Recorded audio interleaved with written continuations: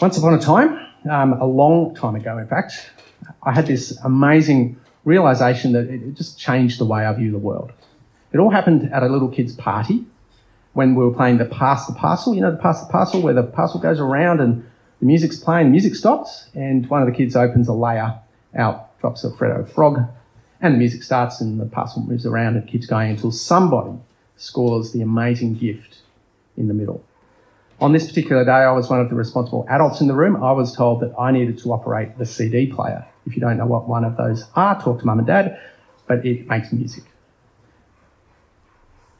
And I thought that the right and appropriate, proper, correct, the only thing to do was to make sure that every child in that circle had equal opportunity to get at that prize or that present in the middle. I mean, that's only fair. So away we went. As we're going along, one of the parents said to me, "That child has already had their turn." And then it hit me, this moment of realisation, bright lights. All of a sudden, I understood that every party I'd gone to as a kid, when I missed out on the present in the middle, the person holding the button, the person clicking that button didn't want me to have it. It was just this epiphany, this amazing realisation. You know what it's like when it's been in front of you all that time and then, clear as day, you get it, you understand it. It can be surprising when we finally understand how things really work. It's like the Pass the Parcel surprise. Understanding what it means to be a Christian can be just like that, sort of. Just like that, in that it's been in front of your face all this time. You've been mixing around Christians all these years and you feel like you've got a handle on how things work, but then there's that moment when you have this realisation and finally you understand what it means to be a Christian. The penny drops, everything falls into place, and nothing is the same ever again. And that's the kind of thing that can happen as you read this part of Mark 10. It can surprise us like that, make everything slam into place, and all of a sudden you realise how it all works. On any given week here at Night Church, we'll have visitors with us. If that's you, welcome, make yourself at home, feel relaxed. We have others who come along every Sunday, but just don't quite feel like you belong. It's hard to stick at it. Keep working your way in, keep finding ways to connect. There's others who've been coming for a little while. You feel like you're part of the place, you're starting to serve, keep at it. There's others who are here because mum and dad make you come. You're not at this point where you think, this is my church. Stick at it. The Pass the Parcel moment could happen. There's others who are feeling like they own the place because they've been here since before it began. You know who you are. What I'm saying is we're all at different stages, we're all at different positions, and so it's helpful to kind of pause and look at a passage like this and make sure that we're all on the same page in terms of understanding the gospel. It's nice and clear in this part of the Bible. And so if you've been sort of umming and ahhing, am I a Christian? I prayed the prayer, did it work? Am I not a Christian? If that's you, then this is one of those times where, it can all fall into place for you. And here's the thing, when you rerun the basics, when you go over the basics of what it means to be a Christian, even those of us who think we own the place can be surprised and corrected and rebuked as we look at God's word. So we're looking at Mark chapter 10. One of the Pass the Parcel type surprises in this passage is in verses 13 to 16. Have a look at verses 13 to 16. It's when the little children are being brought to Jesus. And for the disciples, the Pass the Parcel moment is, wow, Jesus has got time for these little kids. But for us, the moment of realisation is when you look at what Jesus says about these children, about what it takes to be a part of God's kingdom. So if you look at verse 15, that's the real surprise, that everyone, all of us need to be like a little child in order to receive the kingdom of God. In other words, to be a follower of Jesus, to be a Christian, we need to become like a helpless little baby. We need to be powerless, acknowledge that we're helpless, incapable, we're naive, we're completely dependent. We need to be trusting like a little child. Like a little child, we don't bring anything to the table. We've got nothing to impress.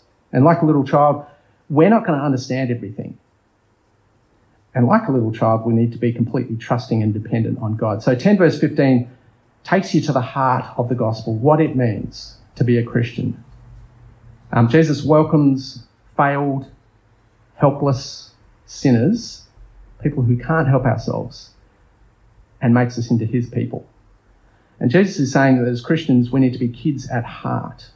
We need to be trusting like little children, obedient like little children, loyal like little children. We need to let Jesus be king, be boss. And the truth is, it's not very easy to do.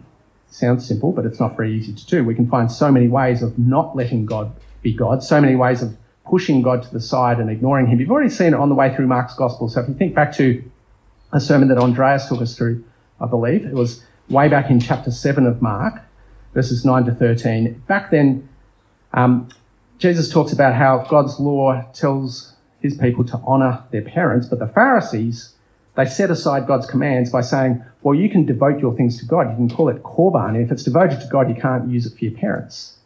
And so with their traditions, they push aside what God wants. Jesus says they nullify God's law with their tradition. That's the kind of the grown-up way, the adult way of not letting God be God. It's not very childlike, not very trusting. It's the religious way of disregarding God's will and doing your own thing. It's not childlike dependence upon God.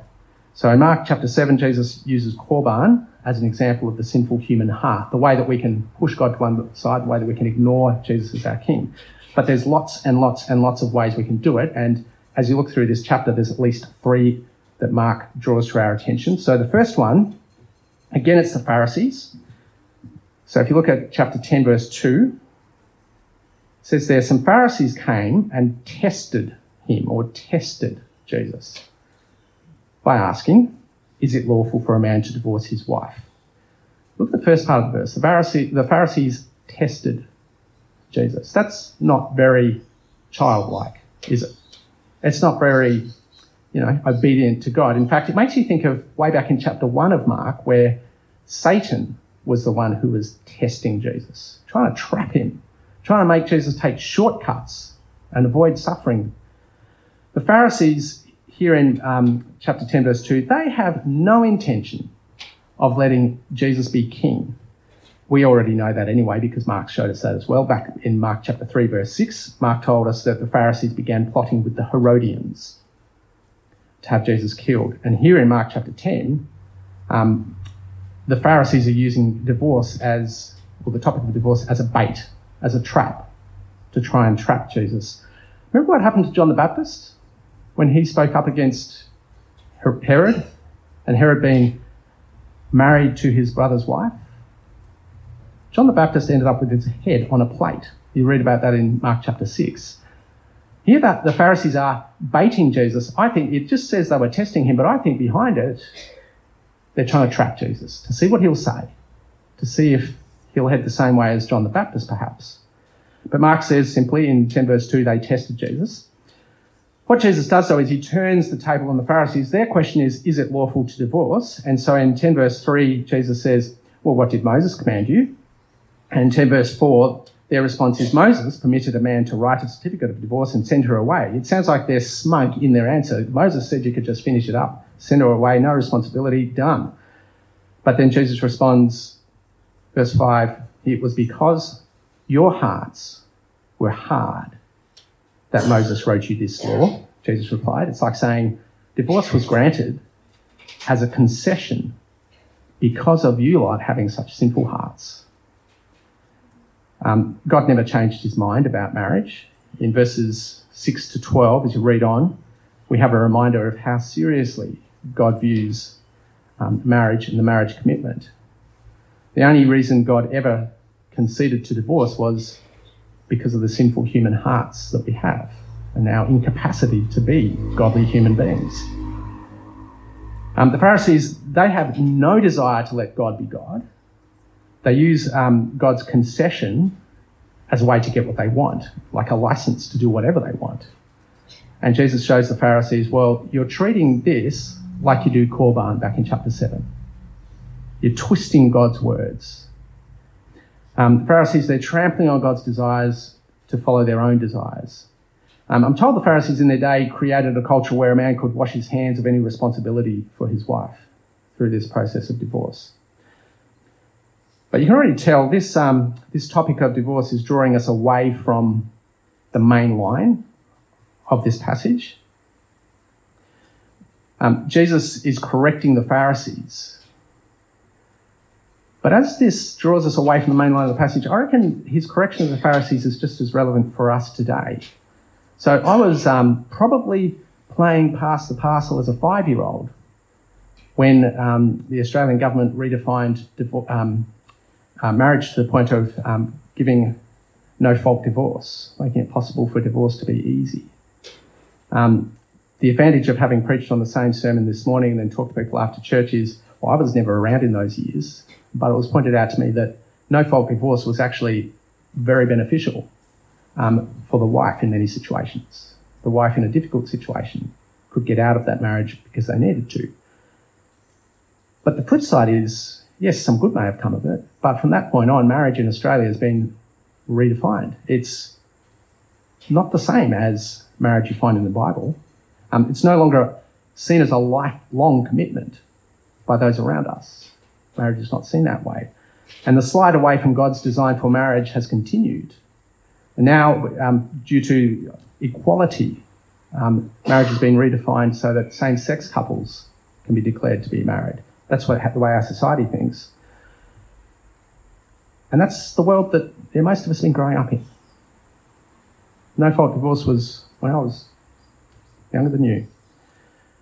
So Jesus' correction to the Pharisees, I reckon it's just as relevant for us today. So have a look at what he says in 10 verse 7. He says, "For this reason, a man will leave his father and mother and be united to his wife. The two will become one flesh.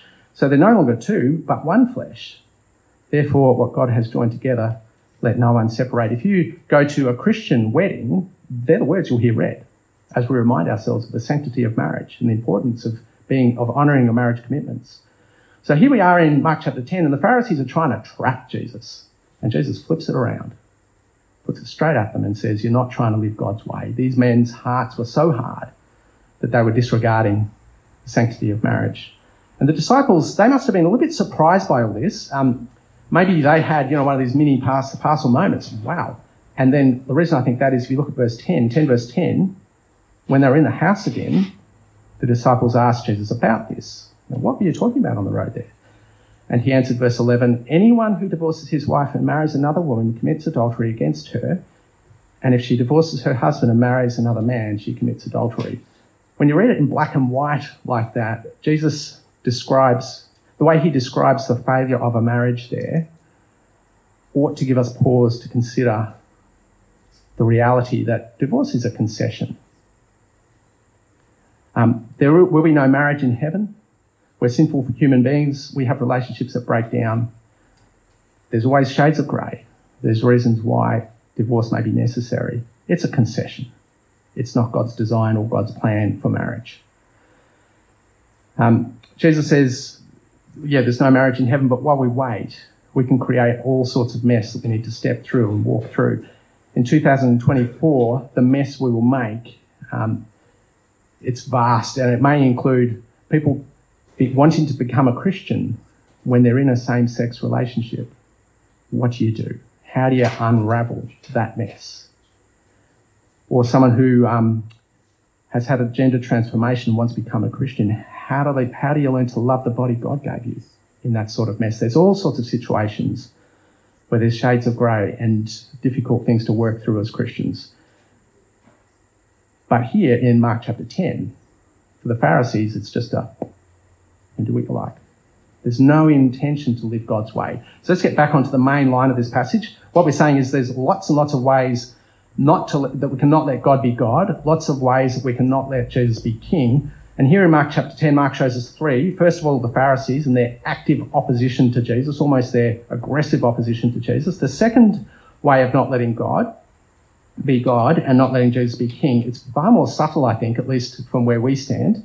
It's the rich man. If you pick it up in 10 verse 17, if you have a look down, read what it says about this man. He was nice. He was well-meaning. He was the modern-day sort of churchgoer. He's a nice bloke. He's come to Jesus asking the right question. How can I inherit eternal life? This man, if you look at how he responds, he's been trying to live God's way. But then you look at 10 verse 21, Jesus looked at him and loved him. And one thing you lack, he said, go sell everything you have and give to the poor, and you will have treasure in heaven. And then come follow me. Jesus has put his finger on, he's identified the one thing that will prevent this man from following Jesus, the one thing that will stop this man being a little child and approaching God as a little child, and it's the curse of being wealthy. Jesus says, go sell everything, give it all away, let go of your possessions. God will look after you. You'll have everything you need. Then you can follow me. And as you look at this, this is certainly for us one of those surprise moments. Wealth and prosperity, the thought that that will stop you being a Christian, it's foreign to us, I think. But it's very, very real. From an early age, we're trained to think that wealth and prosperity are a good thing, to be, secure in your own wealth. Not extravagant, crazy wealth like Elon Musk or someone. That's just silly, but comfortable, secure. We're trained to think that that's good. It's what we should aim for. We don't like people who become greedy. We don't want to be greedy. We just want to be comfortable, secure, independent. And so we're trained to value prosperity so much that our middle classness can draw us away from living for Jesus. The idea that middle classness can stop you being a Christian, it doesn't sound right, but here it is. Mark chapter 10. Mark chapter 10 shows us that there is a very real danger in prosperity. Until you recognise the danger, then you may well be drawn away, distracted from living for God. So all sorts of ways that we can not let God be God, not let Jesus be king. Here in Mark chapter 10, we've got three. First of all, we've got the Pharisees, and then you've got this rich man. The third example of not letting God be God and not letting Jesus be king is actually the disciples, which again is a bit of a surprise. You see, Jesus explained that to enter the kingdom of God, we need to be like little children. We don't bring anything to the table ourselves. We need to be fully dependent and trusting. To be a follower of Jesus, to be a Christian, we need to be that helpless, dependent child, powerless, incapable, naive, dependent, whatever. 10 verse 35 shows James and John just don't get it. They're bickering over who's more important. So if you look at verse 37, they replied, let one of us sit on your right and the other on your left in glory. They're talking to Jesus, saying, can we sit on your right and left? Can we be your buddies, important people? And Jesus' response is there in verse 38, you don't know what you're asking. And just in case you think it was only James and John who thought that way, look down at verse 41. The other disciples are going, oh, drat, they thought of it first. The disciples, they're not being very childlike.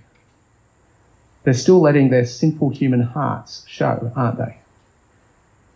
And as we read it, it's sobering to see that these men who gave up so much stuff to follow Jesus, even they still battled with understanding what it means to follow Jesus. We come with nothing. We're like little children, nothing to offer God.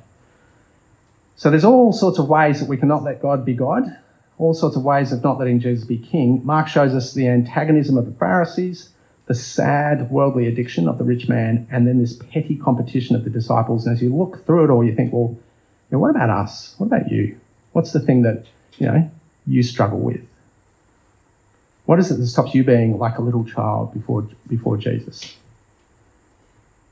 Have you had that pass the parcel moment when you just realise this is how it works?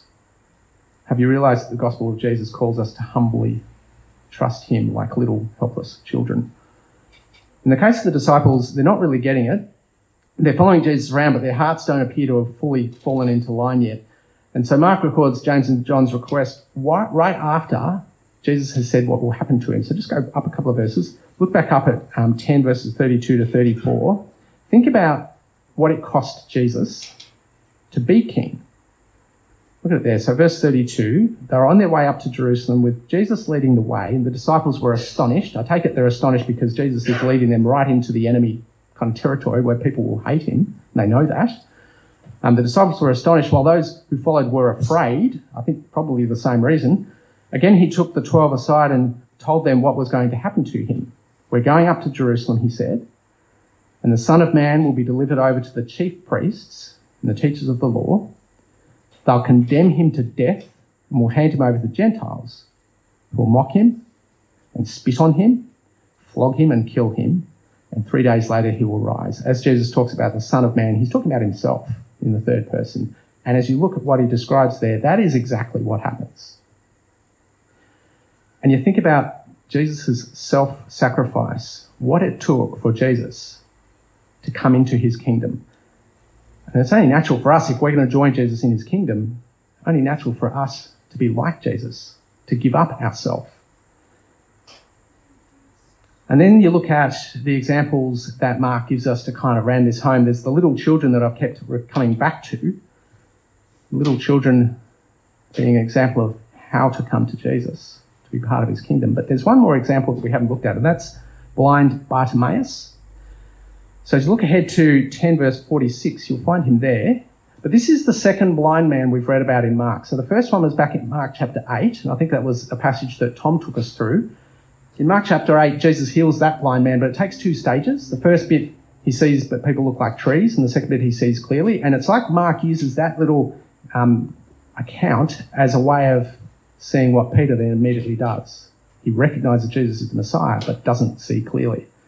And I think when you look at Bartimaeus, I think Mark's doing the same thing again. You look at Bartimaeus, I think Mark is showing us what it will look like to be a little child and to follow Jesus. So have a look at 10 verse 46. Then they came to Jericho, and as Jesus and his disciples, together with a large crowd, were leaving the city, a blind man, Bartimaeus, and Mark says, which means son of Timaeus, because it does, was sitting by the roadside begging. And when he heard that it was Jesus of Nazareth, he began to shout, "Jesus, Son of David, have mercy on me." If you look at what he's shouting, this blind man is seeing crystal clear who Jesus is. He knows this man, Jesus, is God's appointed king. He's seeing better than the disciples. He's seeing better than the rich man, and he's certainly seeing better than the Pharisees. He might even be seeing better than we. Timaeus' blind son sees that Jesus is the son of David, the king in the line of David. Bartimaeus can see that he himself has nothing to give this king. He just calls out for mercy. That's all he can ask. And he throws himself at the mercy of King Jesus. And in verse 48, Mark says that many people told Bartimaeus, just be quiet, like the little kids. Jesus got no time for you. But in verse 49, Jesus welcomed him, just like he welcomed the little children. And Jesus gave him his physical sight as well. And then in verse 52, Jesus says, go, but what Bartimaeus does is joins Jesus, follows Jesus on that road to Jerusalem, to his death. You look at the way that Mark puts this in here, and I reckon he's holding up Bartimaeus as another example for us to turn over in our minds as we think about what it means to be a follower of Jesus. Look at Bartimaeus' unquestioning trust. Think about Jesus saying we need to come like little children. And as you ponder these things, how are you going? Have you come to understand that following Jesus means giving up everything else? If you're afraid of letting go of things, if you're afraid of maybe letting go of your wealth or your career or security, or letting go of a relationship, or letting go of your ambition, whatever it is, you can find encouragement if you go back up to verses 29 to 31 of chapter 10. There's Jesus talking. It's to do with the rich and the impossibility of the rich being saved, but God can do anything. And you look at it there, and there's this reminder that God will take care of you. God will provide what you really need. So what does it take to be a Christian? It takes humble trust and dependence. What does it take to keep living as a Christian? The same thing. To be a child, big kids at heart. It takes giving up doing things our way and instead following Jesus. It took Jesus giving up his life for sinners to make it possible for us to be part of his kingdom. What does it take to be a Christian? It takes humble acknowledgement of our failure, our sin, our guilt. It takes helpless trust and dependence on Jesus. It takes a willingness to live with Jesus as both our Saviour and our Lord. And as you think about it, That's who we are as Christians, as a church. We're a group of sinful people who've messed our lives up, that Jesus gives a second chance. We're forgiven in God's eyes through Jesus' work, and we want to live with Jesus as our King. If you're visiting today, then keep coming. If this is all foreign to you, keep talking, keep thinking it through. If you've been around for a while, make yourself part of the place, part of the furniture. Log in, get busy, start serving. If you feel like you own the place, then be reminded and corrected and pushed back to being children in God's eyes. It can be surprising when we finally come to understand how things work. You may have the kind of the pass the parcel moment. This passage may do that for you. The penny may be dropping, everything falling into place. If it is, then nothing will be quite the same again as you come to understand what it means to live for Jesus. I'm going to pray for us. We'll do what we normally do. We'll sing, we'll wrap up church, and we'll have dinner together. But keep thinking these things over. Keep talking them over with each other too. Let's pray. Heavenly Father, we thank you for your incredible kindness to us. Thank you that though we don't deserve it, you sent your Son to die for us. Lord, we pray for each of us here. Please be at work in our hearts. Please convict us of our need to come to you like little children. And Lord, we pray that we would. And as we pray for each other in this way, we pray too for friends, for family, people who are clearly not living with Jesus as Lord and Saviour. Lord, please work in their hearts. Please soften them. Please help us to know how to push them back to you, we pray. In Jesus' name, amen.